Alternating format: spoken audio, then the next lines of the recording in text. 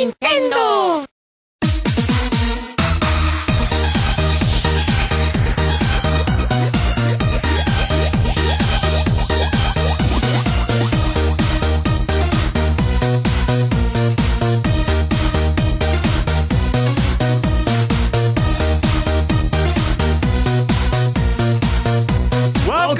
Welcome to Nintendo Voice Chat for the week of Friday, November 6th. I am Jose Otero, and you are listening to IGN's Nintendo Show. Joining me once again, the reunited original cast. We have Per Schneider with us as always. Brep. Oh, and you're stealing his intro of the great Brian Altano. I don't know what you're talking sitting about. across from him. It's always been mine. What are you going to say? You gotta Guten Tag. Guten Tag. Willkommen. Yeah, you guys switch. Essa meine Gurke. What does that mean? No, thank you. Eat my pickle. Yes. Did it really? Yes. I failed that of some German, all right? No, that's, I mean, it sounds like you started with the essentials. All right, and this week we have some things to recap, some things to revisit, and some question box questions. So let's start off with a game that we actually missed discussing on the show, and I apologize to folks because I was really hoping Callie Plaguey could join us this week, but she could not to help drive this discussion. But Chibi Robo Ziplash. Yeah. Brian, you've played it. I've played it. Why don't we talk quickly on it? What is there to say? So it was a sort of interesting path going into this game. We heard about how this could possibly be the last Chibi Robo game. Chibi Robo games in general have sort of been all over the place in terms of delivery, in terms of quality, in terms of play style, like everything. They've been 3D platformers. They've been weird like photo camera collectathons, and this one is more of a traditional 2D side-scrolling platforming game on the 3DS. The main hook to get everyone in the door this time around was that there was an amiibo in the box, and I think that's really why a lot of people bought this game. Honestly, let's be totally honest here. And it's a really cool looking amiibo. Nothing to do with swinging the plug and actually having like an action game, which is something people knew. Yeah. I mean, I think that helped. It does help. Yeah. I think that knowing going in that it was this, we were kind of, or maybe we built up the expectations that it was this sort of Bionic Commando-esque, Metroid, Castlevania style. Felt like Chibi-Vania to me. Yeah, Chibi-Vania. Yeah. I like that. I like it. And then I put maybe about 6 or 7 hours into the game, really trying to find if I liked it or not, or if I hated it. And it's a weird thing to be, right? Like I'd rather kind of know where I live on something. If out of the gate you aren't impressed, it's hard to kind of get an upward momentum from there. Yeah. Okay. And it was also weird to sort of pick this up in a retail box with an amiibo in it. I think this would have served better as a sort of very cheap kind of downloadable game, budget priced, and I don't really like it. So what doesn't work for you? Because I feel mechanically it's sound, like the idea of sort of swinging the plug to hit different enemies. There are collectibles hidden in the level, which I've seen before. Yeah. And the Ziplash, the idea that you sort of charge it up and then swing it to get to other areas. You get like these special abilities, tied to that. Held my attention. Yes. But doesn't it feel loose? I mean, do you feel like when you're doing those actions, it feels good?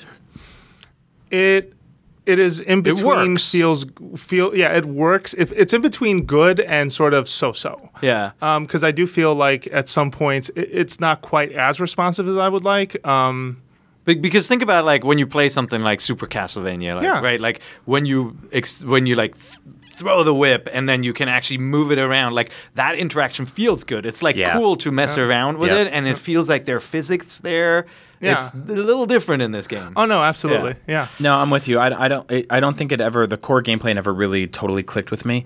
It felt okay at times. I thought that sort of like platforming along and lassoing things, the different types of lassos were a little confusing at first, but being able to do that stuff felt okay. Well, and the control scheme was non-traditional, which I think to me set off you have to really leave it to Chibi Robo to be the game that goes against the norm for where like jump would be, for where swing would be, for where like some of these actions we know should be. Yeah, you're totally right, and that threw me off, especially for like a traditional kind of hardcore Nintendo platforming guy. It was a little weird for me. But my issue was not so much with the main levels, but the ones that alternated with it, and that was a lot of the vehicular-based levels. Oh, I heard those were bad. Yeah, they were very, very difficult to control, and not in like a kind of fun way. In sort of like maybe I can master this. Like I remember playing missing some of like the levels in the original Donkey Kong Country Returns, where they were vehicle based and they were motion controlled, and it was like, okay, this is tough, but I can get good at this. I can master this. This felt more like constantly fighting against itself and cumbersome. Now the problem with that is the way the level progression goes is you don't actually finish a level and go on to the next one. You finish a level and then spin a prize wheel to see if you can roll the dice to land on the next stage. But chances are you'll land on one you played already, which is completely counterintuitive to me in terms of somebody that is trying to progress. Leave it to Chibi Robo to pull that one. Yeah, which is the object of most video games. It is to progress, to head forward. Yeah. So I would unlock maybe 3 levels in a row and then go on to play the 4th one, spin a wheel, and land back on the 2nd one. It wants to be charming. Like, I feel like they put a lot of effort into, all right, and now you spin and go to the next one. But then it comes with the caveat, well, if you really just want to land on the next one, buy ones for all of the slots. Yeah. It's like, this is such an inconvenience. Just toss me into the next stage. I think you should have the confidence to do that. It's very cool that you think I'm dope enough to handle stage 6 when I'm on stage 1. So I like that there's a chance to do that. However, why? Yeah, why? Right? Isn't that weird to go from level 1 to level 6? Just make it. Let me choose whatever I want. Then. It's a completely arbitrary difficulty spike. It makes no sense. And I feel like I see what you're getting at in that they wanted to make it kind of charming,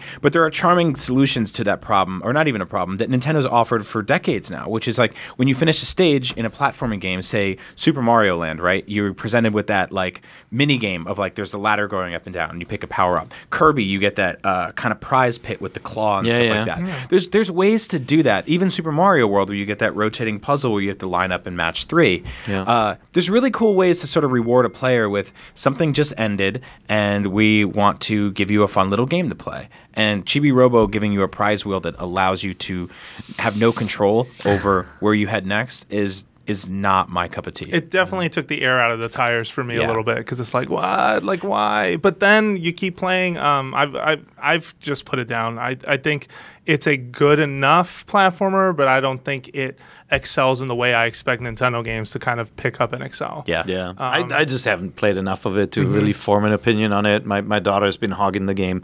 She really likes the character. I think the character is really cool too. I have the amiibo, of course. But I'm gonna put some more time into it. It's just like, my first impressions. Nintendo is known for nailing mechanics of platform games. Like the reason why I love Mario so much more than, say, Little Big Planet or any other kind of platform-based games is just the control is so good, right? Right. And so that my first impression was like, you can tell this is not core Nintendo. It's not. It's not immediately apparent that this thing feels tight as the rest of their platforming history. Totally. And that's a bummer, because just like you said, that's what Nintendo does best. Yeah, and they don't get enough credit for the feel, right? Like the way these games feel is often so good. Yep. Yeah. So it's not a bad game. It's not an awful game by any means, but it's a cumbersome game with some cool stuff and then some very poor design decisions that make it difficult to push forward. Which is frustrating because the character is great. Yeah. The concept of the plug and everything is great, right? Like you could do so much with it. The world is cool. The amiibo stuff is cool. It's just, it's kind of a bummer. It didn't all gel, didn't all come together. Yeah. Gotcha, And it's always nice to see a game that plays with scale, and they definitely have that in their favor. Yeah. So then let's move to another big Nintendo game, which just came out. Yokai Watch is here. It's out now in stores. You can buy it right now if you want. We have a review up. I very much agree with Callie. We had a lot of conversations about that game. We gave it 7.2, which is good in our vernacular for folks. Some of the positives being the world itself and how interesting it is to kind of discover these characters called yokai. And just finding out that, just like, we said on the show before, there's an app for everything, there's a yokai for everything, which is sort of a cute plot device. I will say, though, as a plot device, I feel like it can run itself thin because it's just the yokai of the week or the yokai of the chapter, essentially. But regardless, the world's really fun. But battle mechanics the game kind of plays itself, which is both a good and bad thing. Good in that you sort of just play this coach who, as yokai, have enough power to unleash special moves. They're called Soultimates. You play a minigame on the bottom screen to quickly get them to do that while the action continues on the top screen.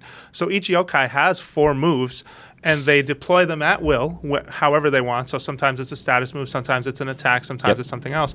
But you control when they unleash their most powerful move. And then if they become impure, if they become, I believe the wording is, I forget. But basically, when they can't fight, you rotate them out of the front field of fighting. You rotate them to the back set, and you can then fix them and then gain experience and play another minigame. It feels very geared for kids. Like the whole experience feels like something that it is. If I was 10 or 12 years old, this is absolutely a cool thing to watch and be a part of. Yeah. I think though, unlike, and I hate to bring up Pokemon, but unlike Pokemon, I feel like Pokemon skews so much wider. And Pokemon I think they did it by accident. Maybe, right? Or maybe on purpose. Yeah. Yeah. It's Pokemon just nailed everything mechanically, and just the addiction of wanting to catch all these different creatures. Like there's so many little elements that work across all age groups. Yeah, and that's the thing, right? The collection aspect is what I feel really hooked people with Pokemon, because the rules were very clear. Mm-hmm. You use this Pokeball, or use a Master Ball, or use an Ultra Ball, or the special Super Duper Ball. And you have this discovery built in. You're like, I can't catch that one with the regular one. Whereas in Yokai Watch, it is a random event if a yokai decides to join you, unless it's part of the story. So in the story, you'll meet a certain yokai, like Tattletale, for example, will join you on site. She just goes, all right, you got me. Here's my medal. Keep moving. And the collection of the medals is just as, I feel, addictive as what Pokemon brings to it, where you have all of these different Pokemon you can capture. However, making it a random event makes it such a tedious thing, because you can fight a thing like 5 to 10 to how many times, and so-and-so just doesn't feel like joining you. And you can feed them, like if you throw certain food to a foe, you can entice them to join you, but it still feels incredibly random, which is a bummer. Yeah, and that's where, it's the old, Batman, Chris Nolan line, right? Like, why do we fall? And it's like, you are incentivized to try again when it is you who failed, right? Like I remember games, like take, what was it, Mortal Kombat Mythologies. Like you get to a platform, you're like, do I jump across? What do I do? And you jump, you die, and you're like, well, that's not fun, right? Like I died not because it was me, I died because I couldn't see where to go. And like I feel like games that work, you feel like when you were responsible for not catching something, you're going to try again. Yeah. And like you do feel that in Pokemon. You're like, oh, I didn't bring the health down enough. Like I just need to do a little bit more, and like or something else. And then you can see the ball shaking. You're like, oh, damn, right? Like, and then you incentivize to try again. And so when the rules either aren't clear or it is completely random, it like after a while you don't feel like doing it. Yeah. Right. Yeah, the only other thing I will comment on, and then Brian, if you want to chime in with anything, I thought it is ridiculous to me that this game does not acknowledge it is taking place in Japan. Like, it is 100% a Japanese neighborhood. The first place you go to in the forest is right next to a shrine, which you don't see, every day. I get it, though. Like, being American, I understand that we are a melting pot of culture, and you can stumble into like a Japanese shrine. Let's say perhaps if you live, maybe on the West Coast, where, in Seattle, for example, or maybe in San Francisco, there's like a Japanese garden if you go over to Golden Gate Park. Yeah. So I get that that's part of life, but it's just weird to me that there are rice ball treats, there are convenience stores and places specifically feel set up like you live, like this is Japan. Yeah. Like, why not embrace that? And they do a great job of sidestepping it. They do a great job of still localizing everything so that it's relatable and fun. Yeah. The main character and their problems feel very, very, very much like something you would understand. But they don't tell you it's not Japan either. No, right? It's just, but see, I don't have it's Springdale. But see, I don't have an issue with that, right? Like, that's a direct translation of the Japanese word, the characters, right? Like, probably.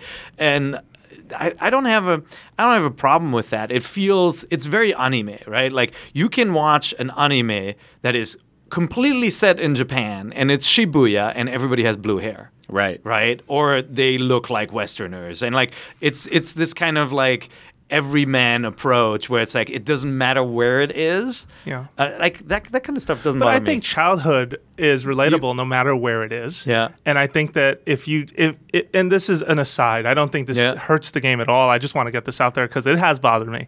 I do feel like there was an opportunity here where kids could be introduced to this foreign culture, understand that culturally a yokai is relevant, and figure out a way to just kind of, I don't know, Dora teaches kids how to speak Spanish. Like easily, like I feel like Yokai could have introduced kids to a more Japanese-like culture. And I feel like it completely sidesteps that. And it's not to the game's detriment, though. I do want to say that they pull this off. They pull it off in my mind well, outside of all the rice ball treats. The reason why I don't mind it, we've talked a little bit about this topic before. My famous example that I love to use is the original Goemon on Super NES, right? Where they translated the character's name as like Kid Ying and Doc Yang. And those are Chinese things, right? Applied to a Japanese world. And so it becomes this kind of like, it's almost like, I mean, you got the translators obviously speak Japanese and know that this is all based in like Japanese folklore and the monsters come from like folklore, but they chose to muddle the waters and have Chinese concept in it. That's not what this game does.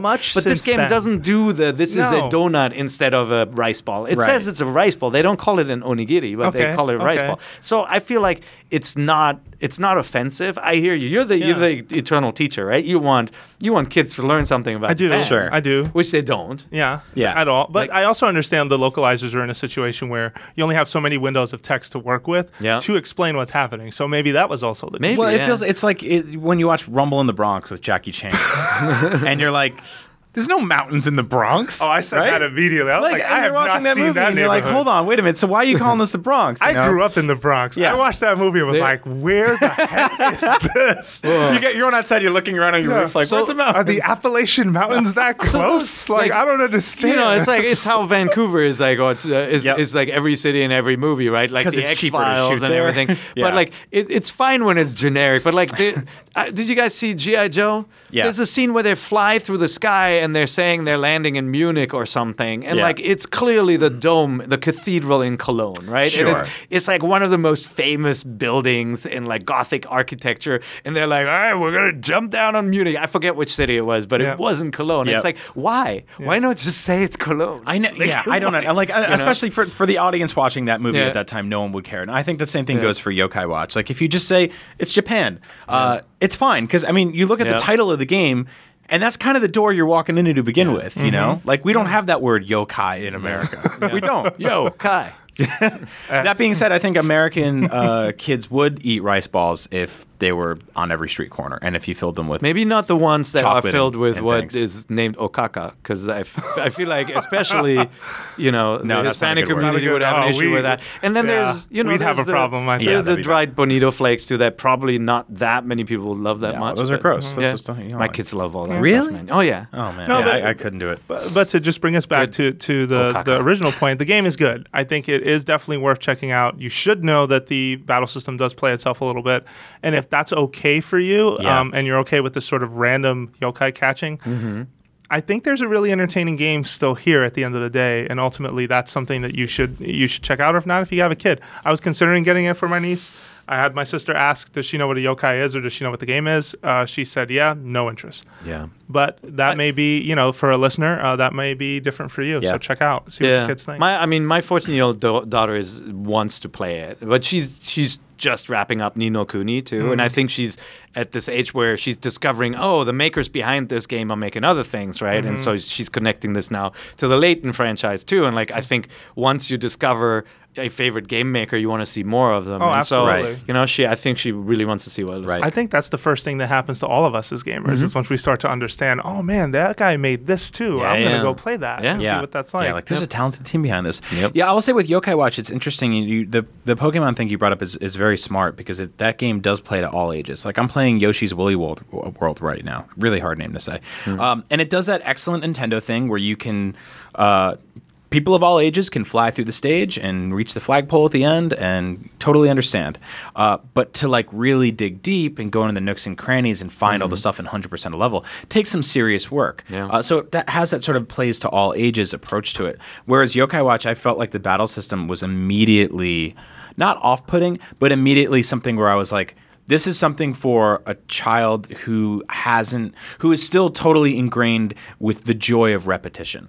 Whereas, like, I mean, when I was 5 years old, we would go to the video store, and my dad would be like, what do you want to watch? And I'd be like, I want to watch Return of the Jedi, and I want to see the Transformers animated movie. And we rented those tapes over and over and over again until one time we brought them in, and the guy was just like, these are all worn out. Like you owe me $20. No, it was like $150 back then. You know, wow. it was expensive. Yeah. But he didn't do that because he was nice. He was just like, oh, you really? I have to order a new copy of Return of the Jedi. Kids, you can put a kid in a room and he'll watch Finding Nemo 1,000 times. Yeah. But you give an adult the 3 touchscreen minigame contraption things that you have to go through to complete a battle in Yokai Watch, and you get pretty bored of it after a few minutes. Yeah. Or at least I did personally. Yeah. And I kind of wish there was an update where you could be like, how about we don't put that there? Like for a kid, it's really cool. You have a kid, the thing, and he's like twirling and he's tapping and he's like, he's really into all that. It's really busy. Me, I feel like I got a lot of that touchscreen stuff out of the way 10 years ago when the DS came out, and I was like, this is fun. Like when I was doing like Feel the Magic at the DS launch, and I was going through the gamut of all the I'm dancing around the word gimmicky because I really hate the way I don't like the way that word is used to describe basically any impetus of control. Well, any change of input rather. Right, yeah, exactly, that really gets on my nerves. Stop. If you use that word a lot, like think about when you use it and attribute it to the times where it maybe works and figure out the 99 times where it doesn't and stop using it there. But there are a lot of cases where I just felt like I kind of want to just do this battle. I don't really want to sit here and twirl or crank a thing or tap or slice or all this kind of stuff like that. So that being said, aside from that, I think the world is gorgeous. I think it's bursting with charm. There are so many cool characters. One of the best looking 3DS games I've seen. Yeah, I think even the sort of like the touchscreen to find ghosts, like that's a very involved, very smart, very involved, and it's very clever. Yeah. It always makes me feel like there's something I should be looking for in an environment and to think twice about things. I think it's very quirky, very funny. The dialogue's great. There's a lot. The music's really good. There's a lot of really cool stuff there. But the battle system at its core is something that's just a little thin for me. So I would rather either see it go completely like non-existently thin or more robust. Like right now it's right in the middle between like it's very thin, but it's masked by these touchscreen mini games instead of just like the Pokemon thing, which is a little more involved, or even something like Zelda, which is basically hack and slash. You know, yeah. So go ahead. No, but I think that sort of feedback is good now, right? Like if you think, sorry, I didn't make any sense, but if you think of Layton and how that franchise started, right? Like if you go back to the first game, it feels almost unpolished outside of the cutscenes and everything. It feels unpolished, like the puzzle design and the solving. And like this developer gets better with time, and I think more people are going to have that experience. And we're in a weird, like, games are weird now, and I talk about this a lot these days, in that, like, when you leave them for a while, they change. Like, it didn't used to happen. You would buy Pokemon on Game Boy Color or Game Boy, and you'd leave it on your shelf, and you'd come back a year later and still be there. Maybe the battery would be dead. That's about the only thing that would happen. But nowadays, like, you leave from Mario Maker for a little while, and you come back, and there's new skins, and there's checkpoints, and it's like, oh, well, they listened to one of the major complaints about that game, and they fixed it.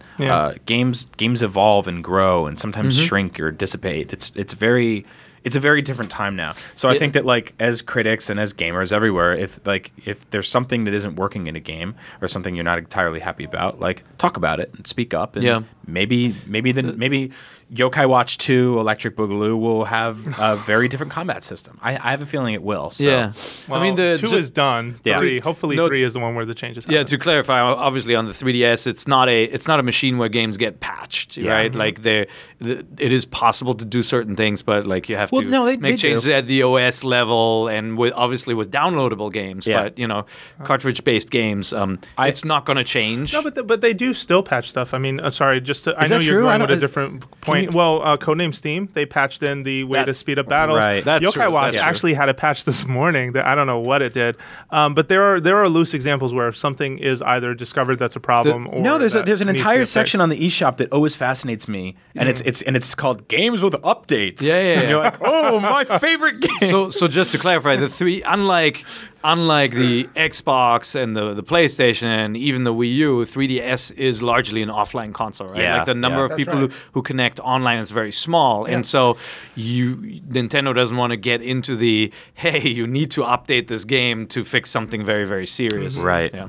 Right. Yeah. But it does happen. So you brought up Mario Maker's update, which is out. Checkpoints, welcome to that. You have power-ups that will switch places. So if you're already a Super Mario, you'll get a Fire Flower, things like that.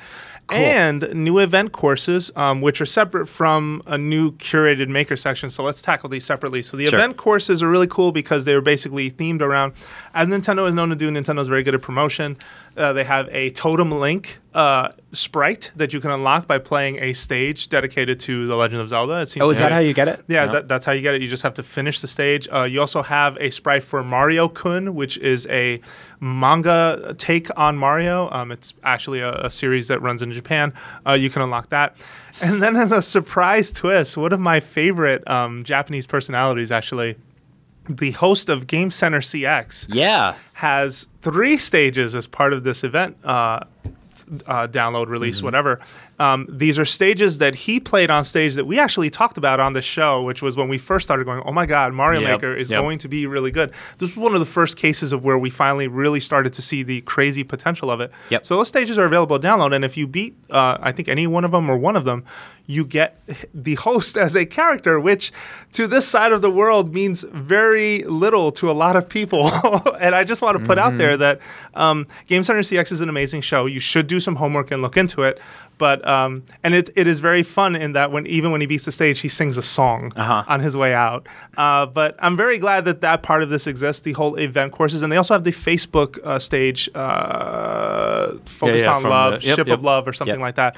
Also a very fun stage, very fair, which I absolutely love. That stage did not feel cheap whatsoever. But you should check those out. We've said this before on the show, but if you want to do a little more homework, the Retro Game Master is part of this Game Center CX. That game series. It's you can hunt it down on DS. I think a couple came to America and a couple are Japan exclusive. And they're kind of expensive. They're really hard to find. But they're really, really awesome games. It's basically centered around these 2 kids who are sitting in their mom's living room, like we all did when we were little kids, sitting in front of Nintendo, and they're basically putting in different cartridges and trying out different games and challenging each other. And they get video game magazines in the mail that have cheat codes and stuff like that. It's incredibly meta. It's so charming, and it's really, really fun. So if you can hunt those down, go on eBay and go get them. Absolutely. Well, and then we have the makers list got curated, and so Per, you have feedback. Well, it's a lot less successful. The event stages were, thoughtful, funny, interesting. Like I granted, I haven't played all of them,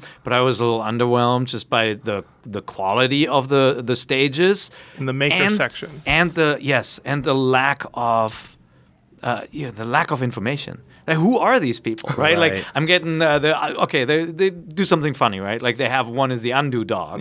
The Undo Dog made a level, and it's all like dog themed. It has like bones, like they put the pipes, cross them to look like dog bones and stuff. And it's fun, but it's not a very good stage, right? And that's like some of the other stages I played. I mean, they were literally like, here are like 6 Goombas in a row, and like it's a fair stage or something, or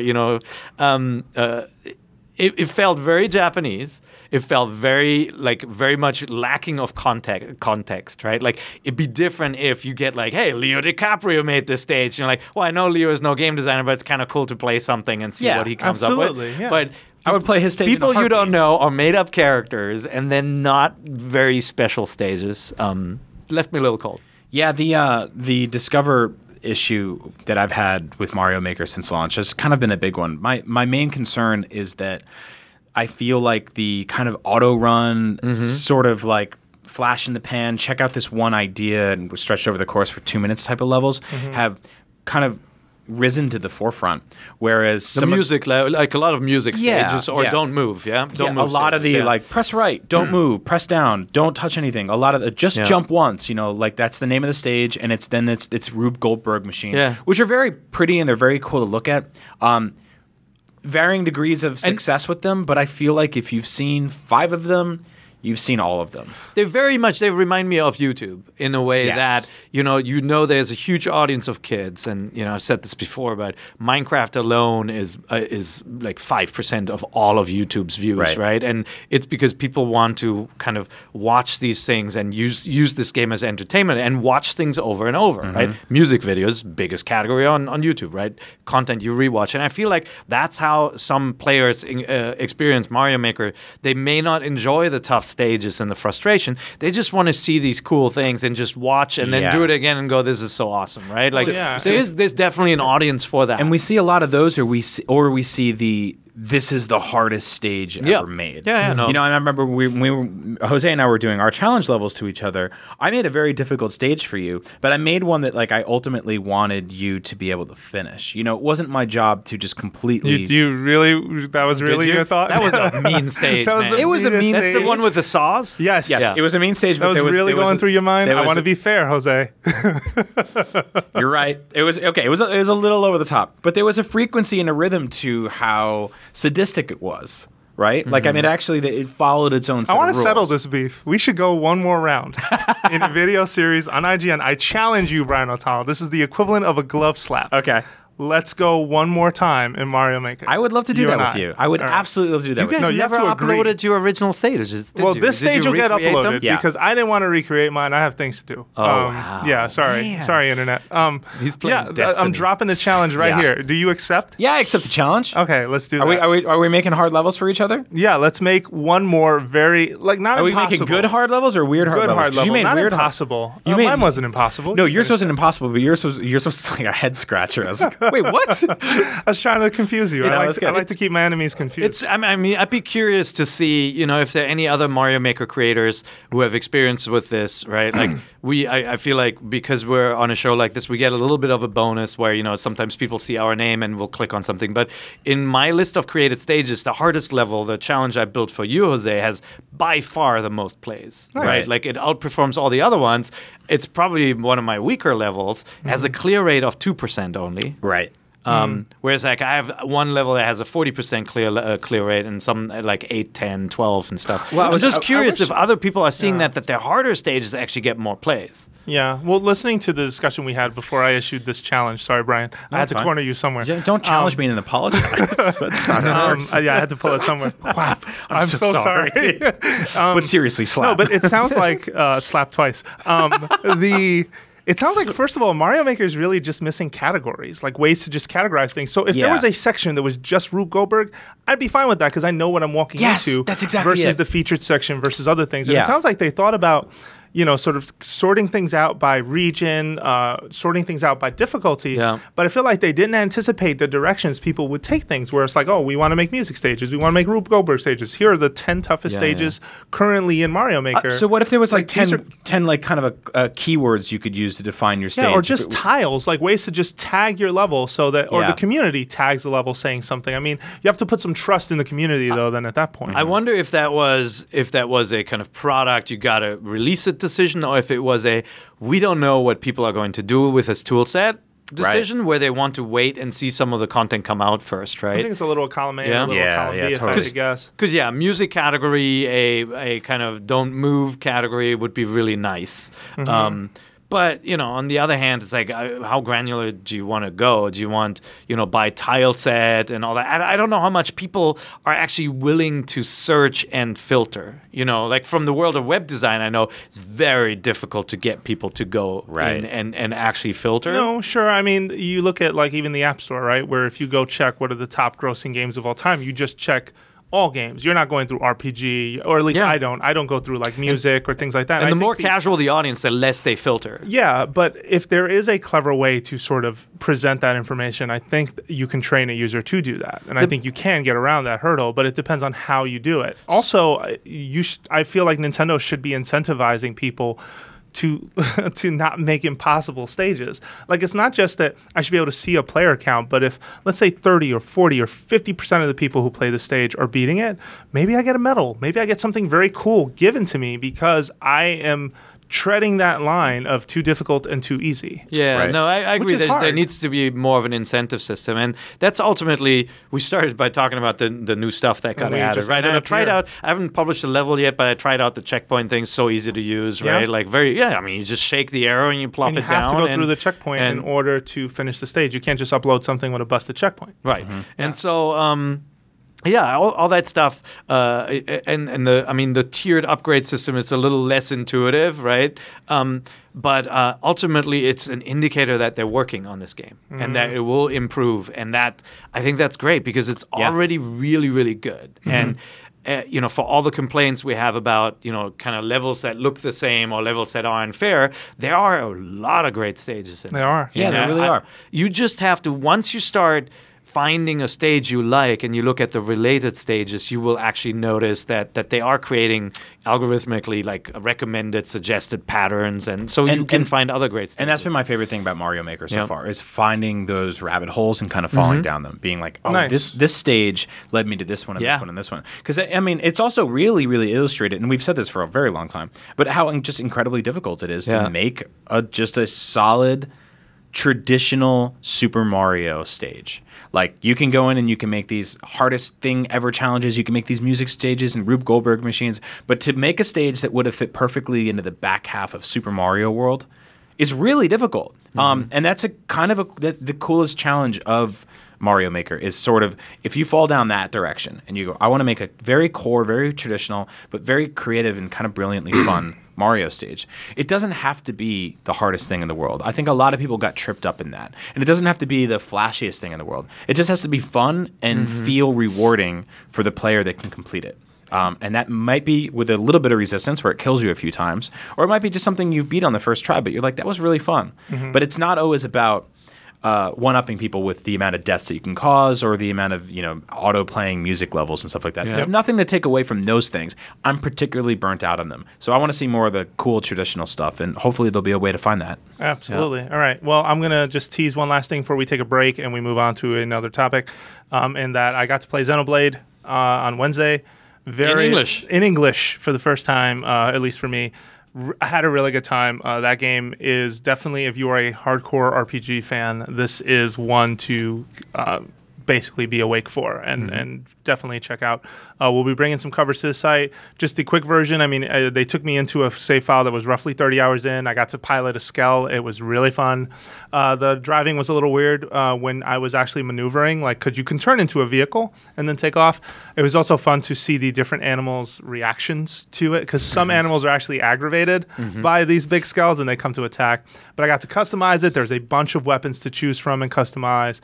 You have to worry about gas while you're in the middle of fights, so it's something to be mindful of.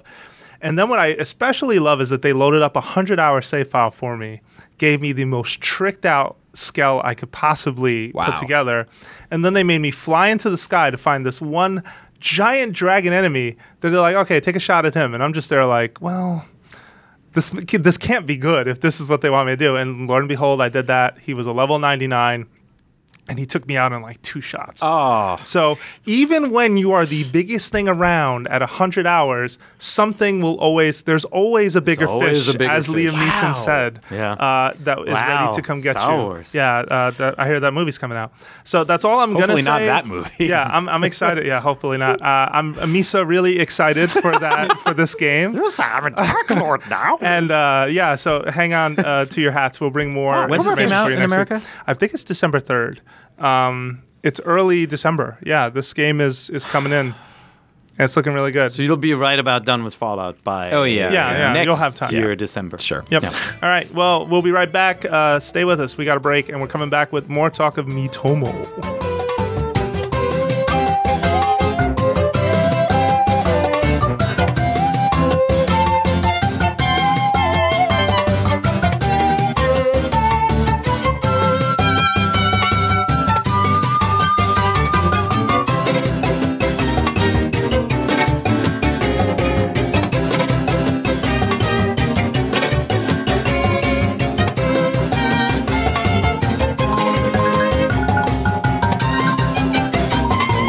Jose Otero here with Per Schneider and Brian Altano. Hi, Jose. So, last week, I wasn't here. Brian wasn't here. Yeah, it was awesome. I just wanted to give us a chance to talk a little bit about this Miitomo thing, because I heard you said some wise words.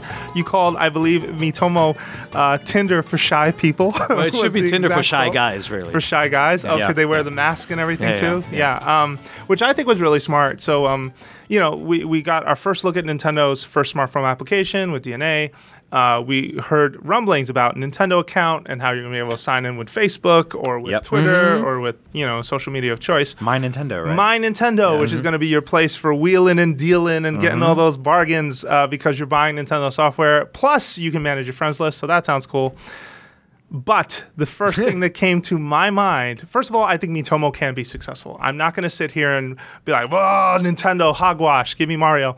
I think it is very unwise to underestimate this company's ability to take something you didn't think could work as a game and turn it into a game. Like, how many Wii Musics has Nintendo really had? One. Exactly. Like, there has been... Yeah. They're pretty smart about how they choose things, but is what I'm trying to say. Yeah, no, on the flip side, like... The Love Tester was a huge success at a time when people didn't think about a device like that, right? The Game & Watch was a huge success. Yeah. The Wii and the motion controls were a huge success. The analog stick was a huge success. The Rumble Pack, right? The history is littered with these examples where Nintendo did something slightly different. Yeah. And then it became part of gaming forever, and that's right? kind of my thing. And so I have a feeling there's some great social ideas still slumbering in the minds of the crazy Nintendo creators. It's too soon to drop a verdict. That may have an impact. Yeah, but I do want to say that you say Matumbo? Yeah, not in my house. But for me, this is the thing that jumped out in my mind. Miitomo, Nintendo account, My Nintendo, are all examples of Nintendo readdressing their online and more specifically their communication. Yeah. And I just want to take a minute to say this is very important that you guys do not screw this up. Yeah. Let's look at the Nintendo Friend experience today, where the friends list is a very isolated place that not too many games interact with in a meaningful way, in a way that is quick to join, quick to be alerted, quick to understand. Like, and I'm not trying to just draw comparisons to other consoles here. I'm talking just in a general fact. Nintendo consoles, sadly today, the friends list is this isolated wasteland to me that I once in a while check and am never really impressed by. Yeah. Miiverse is this great social idea, but God forbid you say anything personal on it. It is either taken down or you can't have that in your profile. Like, Nintendo is very stringent on what you're allowed to say there. Well, what do you mean? Hold on. Example, like what's personal? I said I was in the press in my Nintendo Miiverse account, and that is too hot for Miiverse. Really? Yes. What do you mean? I work at IGN. You got flagged? Yeah. You can't have. I have a hidden bio on my Nintendo. That's hilarious. Miiverse account, which I think is really funny because I'm just like, even if I wrote I like walks on the beach, would that be a problem? Like, I don't understand. So, well, yeah, or if you, I mean, obviously, if you talk about your not my phone sexuality or number. anything, they're definitely gonna. there goes that. Yeah. And Miiverse as a platform, and again, this is not me turning this into a 100% complaint fest. I just want to get these thoughts out there. Miiverse as a platform rips you out of any game that you're in so that you can post something. Imagine you had to do that with Twitter. I would have given up a long time ago if I wanted to share something on Twitter through an app and it said, oh, you got to take you all the way out to the Twitter app so you can do this, you can do that, so you can do this other thing. Doesn't work that way. Well, It's funny. I appreciate that on the PS4, just being able to click like PS4 share, and it just goes. You can upload a screenshot to Twitter. You fill or in the video. text and Yeah. you move on. Yeah. Yeah, Yes. no, I agree with you. I mean, if you think back to the Xbox 360, I always feel like the 360 nailed the ability to find your friends quickly and invite them, right? Like, I don't join them. I think the Xbox One bungled that, right? Like, 100%. you had this native pop-up that like you could get in and out super quickly to see who was online and like invite somebody, and it didn't feel like it was taking you out of the game, even though it wasn't built into the game. Yeah. Miiverse definitely feels like you're leaving one browser and going to another browser, Yes. right? Like, it's not even a tab. It's Yeah. like you are getting pulled out of the experience. You get a very different look and feel, and it takes a while, right? So and that needs to be something that gets improved. My big concern about all this stuff is like, okay, so I've been asking for an account system for ages. We all have. I mean, that's been a crux of several dozen episodes of this show I'm have sure. weaned back into that conversation. When that account system starts, where does it begin counting? Does it count all the Club Nintendo stuff I have Oh, registered? this is about like Brian. Am I buying Brian Super the Mario Scrooge- Brothers again Brian next and the year? Scrooge McDuck Dragon over Horde. here. No, Hey, no, hold on. he's Smaug of games. No, man. I'm thinking about it this way. Like, He's all mine. I did an article on IGN. And this hasn't been updated in a few years about how I've bought the original Super Mario Brothers like 11 or 12 times on 12 different platforms now. Yeah, we know you're Dragon Horde. You got it all. But so where does that start, or where does it stop? Like, I mean, is that all forgotten now? So when the account system launches, it's like, remember Mario Brothers? You got to buy it again. Because I know this time around was the first time they were ever like, oh, you bought for the Wii U. They said you bought Mario Brothers, so it'll only be $1 to upgrade to the Wii U version of Mario Brothers. And I was like, okay, here's $1. Next one's So there's $2. So there's I'm no. kidding. I mean, there's I'm totally no kidding. technical hurdle to merge accounts and get that. So like if they wanted to in a unified account, they could make that happen. But Club Nintendo's gone. It's a picture of Mario sad and Toad's crying in the background, and that's it. No, is my data gone too? No, I don't think so. No, you think all that stuff's still back there somewhere? Yeah. I think they tossed out your survey responses because you were just always answering you saw it in a gaming magazine or something. That's all gone. Yeah. No, I was really phoning it in for the last year and a half of those. I just wanted those statues and stuff like that. Yeah. And which is exciting, by the way, that they showed that little shot of like you can do this stuff, register games to collect digital rewards and physical rewards. Yep. The fact that they're going back towards that, I honestly thought they would never do physical rewards again. Me too. It seemed like a huge pain in the ass for them to do that kind of stuff. Yeah. So it's really cool to see them kind of say, hey, maybe you will get another Luigi's Mansion statue or whatever. Saying and doing are two things, though, right? Like Right. they did get complaints from hardcore fans when they phased out the physical product stuff, and so maybe this is a little bit of a we want to do that again, which is kind of like the appease move. So we have to see. Also, what gets done in Japan may not what gets done in the US or in the UK. Well, that's been the case. Like issues, Club right? Nintendo in Japan has infinitely better stuff. Europe does better.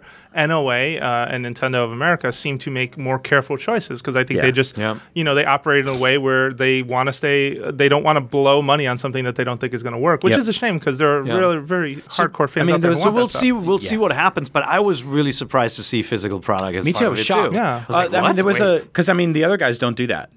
Like you don't really get that on PS4 and Xbox One. Every now and then they do the sort of thing where they're like, you've been on Xbox, you've been an Xbox member for 10 years. Or Here's whatever. a theme. Yeah, here's a theme, or like here's a Sony will send out a control or something. Like every now and then there's a cool physical reward or something. It's very rare. It is very confounding. I mean, like obviously there are like the loot crates out there, right? Yeah. Like there are a lot of companies that do that. You guys had the guy on Up at Noon, huh? From Loot Crate. Yeah, we had one of the guys from Loot Crate on Up at Yeah. Noon just talking about, and I asked him about the Amiibo question, about how they linked together with them, no pun intended, and decided to start putting out these boxes that had Amiibo in them. I figured, yeah. And it seems like that's something Nintendo would get in on because, as Nintendo's proved by how many million Amiibo were sold, billion Amiibo were sold, Nintendo fans want tangible goods. And the only way to get them for a very long time was like Jack Specific or Hot Topic or Club Nintendo. Yeah. Now there's Amiibo in stores. Side note, hilarious. I read this morning that the Falco Amiibo in Mexico is exclusive to Blockbuster Video. That's a joke we did on this show. That's a real thing now. no. How ridiculous is that? Wow. We don't even have Blockbuster? those stores here, That's by the so way. awesome. They're gone. That's There was pretty a- amazing. But the reason I bring up Loot Crate is like there hasn't been, Microsoft, Sony, or Nintendo. None of them have sat down and said, hey, there could be another tier to our subscription offering where Yeah. you're getting physical product, right? Like let's partner with Loot Crate. Every month you get the Xbox box or the PlayStation box. It's gonna happen, Right. But it's kind of cool to see Nintendo actually doing this kind of Nintendo-based physical rewards for it is Club Nintendo too. If Nintendo did a box, it was feels like. $30 a month, and it was a T-shirt, an Amiibo, a couple of stickers, and a piece of paper that had a down. People would still be complaining on the internet that they didn't get something. Well, people complain on the internet for. I mean, I think when I took this job, people told me People complain on the internet. if you gave the internet a wheelbarrow of money, they'd complain that the wheelbarrow was too expensive. I think you told me that on my first day, or it was too heavy. Maybe. Or He whatever. doesn't remember. Like, It oh, this sounds- thing's too heavy. Let me swing us back though a little bit to just this idea of communication. I mean, I really think they need to be careful here. Like, I think that right now where they're at in the online game has set them back Yeah. to a degree that, one more screw up of this capacity, I think to me just kind of eliminates them in a lot of people's mind because they can't be taken seriously. Well, at it's that why I point. talked about the Sony and Microsoft, and I don't want to keep comparing them to No, anybody but, because I mean, there's certain they're things that competitors. they're competitors. There's certain things that Nintendo beats its own drum to. But when the new consoles were announced, everyone said my gamer score and my trophy score better carry over. All that stuff better carry over. I heard people being like, hey, I remember asking Will Tuttle, who used to work here. I was like, hey, what if they don't bring the gamer score thing? And he's like, what? No, they have to. For Yeah, they context have to. for folks, like he has one of the highest gamer scores of anyone Sure. who worked in press. And he couldn't even he couldn't fathom the idea of that stuff not carrying over. And I think a lot of people at Microsoft were like, we can't screw those people over. But at Nintendo, like, are they going to hit reset on a lot of this stuff? Like, we've been doing this. We've been buying games for years from them digitally. and there's no track record to that, and that's kind of scary, right? Think about what a great selling point it would be for the NX to say, hey, do you remember all those classic games you bought on the Wii? You can now play them on here for free because you already own them. I think that's a great upsell, right? Yeah. Just like the concept of the Wii U was you can use your Wii controllers, you don't have to rebuy every controller again. That was a smart upsell. Yeah, it's a smart idea, and I mean, I would hope that they do that, but there's just no telling. I mean, I was playing Flow and Flower at the launch of the PS4 because they were cross-buy games that I forgot I had bought 6 years before, and they had they up-res them for in some cases. In other games, like you can just play them, things like Sound Shapes, just play it across the board. But that means that on day one, when buying that console, I had a little library sitting there, and I'm like, that's pretty cool. Like to be able to do that with the NX is a great feeling. At a launch, to have a bunch of stuff ready to go, and granted, we talk about it like it is an awesome thing to have, but so many things have to be lined up in a row. Like there have to be people already talking about doing this in order for it to happen. You don't just magically flip a switch and a game that worked on PS3 magically works on PS4. No. And I think that's still the case, or that's going to be the case with NX. If any of this stuff crosses over, if any digital purchases work, it's not going to be that simple, but hopefully you're getting a bunch of those. I really am just hopeful that they are very careful here. That they're investing in infrastructure. Yeah, and they're investing in infrastructure. And then also, like, I feel like one of the times they got communication really right, and it ultimately went away. Do you guys remember SwapNote? Yeah. SwapNote was this cool idea where you're using this, your 3DS to draw a picture to send to all your friends. They can draw responses and answers. And there was an incident in Japan, sadly involving a minor and an adult, and Nintendo pulled the plug on the entire thing because of that incident. Now, I'm quickly summarizing. I'm sure there are more details here. And Nintendo has always been very adamant that they are a safe space because they understand that they court a younger consumer. Yeah. But at the same time, whatever Miitomo is, be safe in how you approach it, but don't hamstring the rest of us because of this insistence to be very careful for the younger market. It's really risky, right? Obviously, the moment minors are on connected devices, whether it's a laptop or a phone, and a lot of kids now use their parents' iPads too. There is the risk that they will connect with someone, right? And that's where you have to invest in smart parenting tools. You have to invest in education, that parents know where those touch points are. And I feel like Nintendo has always shied away from the education part and always leaned on no, we're not going to allow discussion. We're not, like they've always tried to sell themselves as the safe platform, right, and the wholesome kind of family targeted machines. But I think the target audience doesn't care. Well, it's a lot. Parents don't see that as such a great advantage to actually go and buy those machines, and so at that point you are not winning the game. It's a lot like medicine, right? Yeah. In the last year I developed crappy allergies out of nowhere, and it's probably because I live in the Bay Area and things are weird in the area. Because you're from Jersey, or from Jersey. You also eat garbage. I eat garbage on camera. On camera only. But allergy medicine is like it comes in, these 12 things on one sheet with this metal behind it that you have to peel back the thing. All medicine is designed at the off chance that a child will eat the entire thing. Yeah. But I don't have kids. And I probably won't for a while. So why don't they sell me a version of that same medicine that I can just open? Like, why don't you sell one version that's like, I have kids, and another version that's like, I don't. Just give me a thing that I can open up and take the medicine. Nintendo operates on the same wavelength, where they go, something might happen here, and I'm like, not in my house. That'll literally never happen response. To me. That's a Matumbo response. Yeah. Not in my house. That's an interesting comparison. Obviously, with medicine it's a little different. Like, if you lost your medicine in the street and a kid could get to it, that would be an issue still, right? Like, even if you know how to handle it. Well, that's by the way, Brian, it's not that hard. If you want me to show you how to get the medicine out. No, I get it. It just you also teach kids not to eat stuff from the ground. For sure. But when you're sick and you're like, and it's a pain in the ass. It's an extra thing you have to think about. Because you're sick and you're fiddling with you know what I'm saying? Yeah, for sure. But it is a little bit like if something is dangerous, getting rid of it is obviously not the solution, right? With a lot of things, right? We want to watch Tarantino movies. And like the solution is not a kid could see it, therefore it shouldn't exist. Right. And so that was Nintendo's solution thus far. And I feel like it's definitely evolved and changed, right? Conker's Bad Fur Day exists. That is like the most risky project they've ever backed because it looks like a kid's game, but it clearly isn't, right? Yeah. I mean, they've never gone back to that well, obviously, afterwards, because I think they didn't advertise this game very much. I went back and played that again via Rare Replay recently, which is like I think if you own Xbox One and you're a Nintendo fan, go back and find that because it's like secretly this Nintendo compilation they never put out.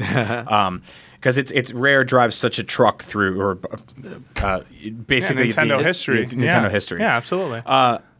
And I'm floored that that's a thing that happened. Like, still, imagine the discussions that had to have been had with Japan. Believe it. In 2015, looking back on that game, and usually you look back on things and you go, "Well, that was pretty tame. Maybe I thought wrong." I'm like, no, that is really crazy that they got. Like, I mean, there's dragons in that game that are smoking joints and stuff like that. You bounce on a sunflower's boobs to get to the next. It's crazy. It's completely insane. Yeah. But Nintendo was like, yeah, sure, go for it. I would love to hear the full story someday on how that got actually greenlit, because it started its life as a truly cutesy game, right? Yeah, Conker was Conker Pocket Tales was a Game Boy Color game where he was like, I gotta collect nuts. But the learning from that, then he grew up. I was hoping the learning from that game was the world didn't end. Yeah, there probably weren't many upset parents. Right, the same thing with GoldenEye. And so, there was a way to create these types of games and educate the audience to say, hey, this family, like shows like Family Guy and South Park are also not for 5-year-olds, and they're animated, and like obviously media and movies and television have evolved, and like that hasn't happened yet with Nintendo and the core tools yet. It has to happen now. Yeah. There's just no way around it. I feel like the moment they are on mobile devices, you get one chance at a first impression on mobile, and if you're serious about courting those people and them wanting to try a Nintendo experience, you have to make sure that experience is a good one. And I will say, I think that around Wii U time. I wasn't at this company then, but people were sitting in rooms saying they have to get it right this time, and you know what? They didn't. So I'm not trying to paint a picture of doom and gloom. My only feedback for Nintendo, and if you're listening, which sometimes you do, you have to take this communication thing very seriously, because if you're going to give people a limited version of that stuff, I feel like you're ultimately shooting yourselves in the foot. And trying to court people over to your devices for those experiences, for things that they can do with friends, will be a problem. This generation, games like Splatoon, which should have opt-in features for voice chat, don't have them. Games like Triforce Heroes, which do make some great progress on this game of charades with pictures and tiles, still become frustrating because you don't have that collaborative communication to just jump in and tell your friends, hey, over there, buddy. Like, I think they really need to address that. If you look at their games, they just haven't been that good at them. They found creative ways around them, and I appreciate them. But I think it's time. Well, yeah, and things like Street Pass are obviously an example of them trying something to connect people in new ways. They just don't make it easy then to follow up and find common interests and create the parental controls that make everybody feel better about it at Nintendo. But yeah, I mean, it's going to be interesting to be on a platform like mobile phones and having a game like Miitomo that is all about the connection between people. And so, like, I do see that as a step of things changing. I think the universal account system, right, like going with an established mobile developer to create something that connects all these devices is also a sign that it has to get easier. And then, we all know Nintendo has looked at the rise and fall of social games, which, reminder, some of the worst games ever made got the highest player numbers in the heyday of Facebook gaming because of the Farmville? Because of the ability to have knockoffs, right? That is Harvest Moon Online. Because of the ability to quickly invite friends and for games to go viral, and that is absent with the Wii U. It is hard for me to find Brian for a game of Splatoon, right? And that has to be fixed.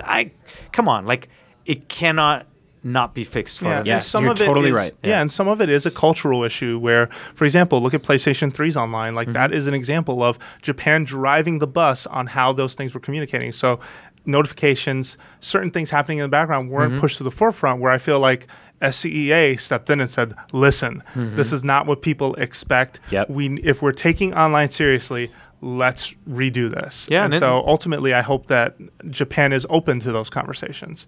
in this case. But so far, we have no indicator either way. I'm just hopeful to see how it comes along. I think that the telltale signs are there because modern Nintendo games have improved a lot of things, right? Just like even the ability to see comments in Mario and Mario Maker as well, right? Like they have all these features now where you can feel like they're loosening up. They still have, a lot of control over what gets posted. You want to see Miiverse? Yeah. Come along, young pair. No, we're going to the Miiverse. The page. Nintendo police are scary. It's scarier than the Disneyland police. Like never get out in the Pirates of the Caribbean ride, right? Yeah. Mickey comes over. It's like, oh boy, I'm gonna take you in. But you have. But it's scary to get slapped by the Nintendo police. Like you posted a spoiler. Yeah. You posted where you work. Yeah. Say goodbye to your bio, kid. But the basic building blocks for a better connected experience are there, and you see it more and more in the newer games. It's just they haven't taken the big step and added things like voice chat that are persistent and good. Yep. Last thing I want to point out is when we talked to Hideki Kono, who was the producer on Mario Kart 8, we brought to his attention that the limited communication features, like not even being able to sort of signal to friends when you had a game open to them so that they can join, was an issue. And he, like he said over and over, we're very sorry about that. We are definitely taking a harder look at that. I hope that what Kono said to me then wasn't just appeasement, but rather true. That this is, in fact, them sort of taking a step back, seeing what people didn't like there, and finding ways to make it better. Yeah, I hope so too. All right, well, we got to go. Thank you very much for listening to Nintendo Voice Chat. We are a weekly show on IGN, but we are not the only podcast on IGN. In fact, there is a new show about Fallout. So if you are a fan and you want to trek through the wasteland with Vault IGN, you should do that. We also have IGN 1, which is a brand new channel on IGN where you can watch a bunch of content, some of it live, some of it pre-taped, but it is all video games almost all the time. Why don't you talk a little bit about that? Yeah, I mean, the idea was to, usually when we have our live streams, they kind of, there's an article that promotes it. We want to find a new home for our live content. We do, about 3 days a week, we live stream games already on IGN. So if you go to IGN.com/IGN1 or even just /1, whatever you want, you'll land on this page where there's always video playing, there's a chat. But what we can do with this that we're really excited about is we could rebroadcast an episode of NVC with us being in the chat and answering questions That's live. Right. Or, with future live episodes of the show, you can directly interact with us through that as well. So first, we want to get the tech behind it right. We put it out. It's kind of a beta. We're testing it, so do check it out. We're making a couple of replacements next week, even to the player. And then when it's stable, we'll do a lot more programming that is about live interaction. And Up at Noon is a great example of a show that already takes questions and suggestions on the air and has banter going on with the fan base. That's right. Yep. We do that show every Thursday at noon right here on IGN or on Twitch or on YouTube. It's at noon? It's at noon. Oh. Yeah. People are always like, "What time's your show on?" Yeah, that's funny. Well, it's noon here, but it's probably somewhere weird. It's 3 o'clock in New York. Yeah, that's not noon. I know. It's noonish. I know. It's not even noonish. So yeah, I do that show, and I'm also on Podcast Beyond, which is a PlayStation podcast with Max Scoville, Marty Sleva, and Andrew Goldfarb. Yeah, very good time. Think about who's on the show. It's been a long week. It has been a long week. Yeah. All right. You can also leave us feedback. Head on over to iTunes and leave us a show review, or email us, nvc@ign.com. We are always eager and listening to hear what you have to say. Lastly, you can find us on Twitter. You can find the brappiest of brap men, Brian Altano, at Agent Bizzle. You can find the Guten Tag. Wait, what did he say in German earlier? No, can you say it correctly? We're not repeating the that. children here, we're not allowed to say pickle in German. Okay. Pear IGN. That's All right. where you find me, Jose. You can find Pear there. And lastly, you can find myself, Jose_Ortero on Twitter. Thank you very much for listening, and we will be back next week with more Nintendo Voice Chat.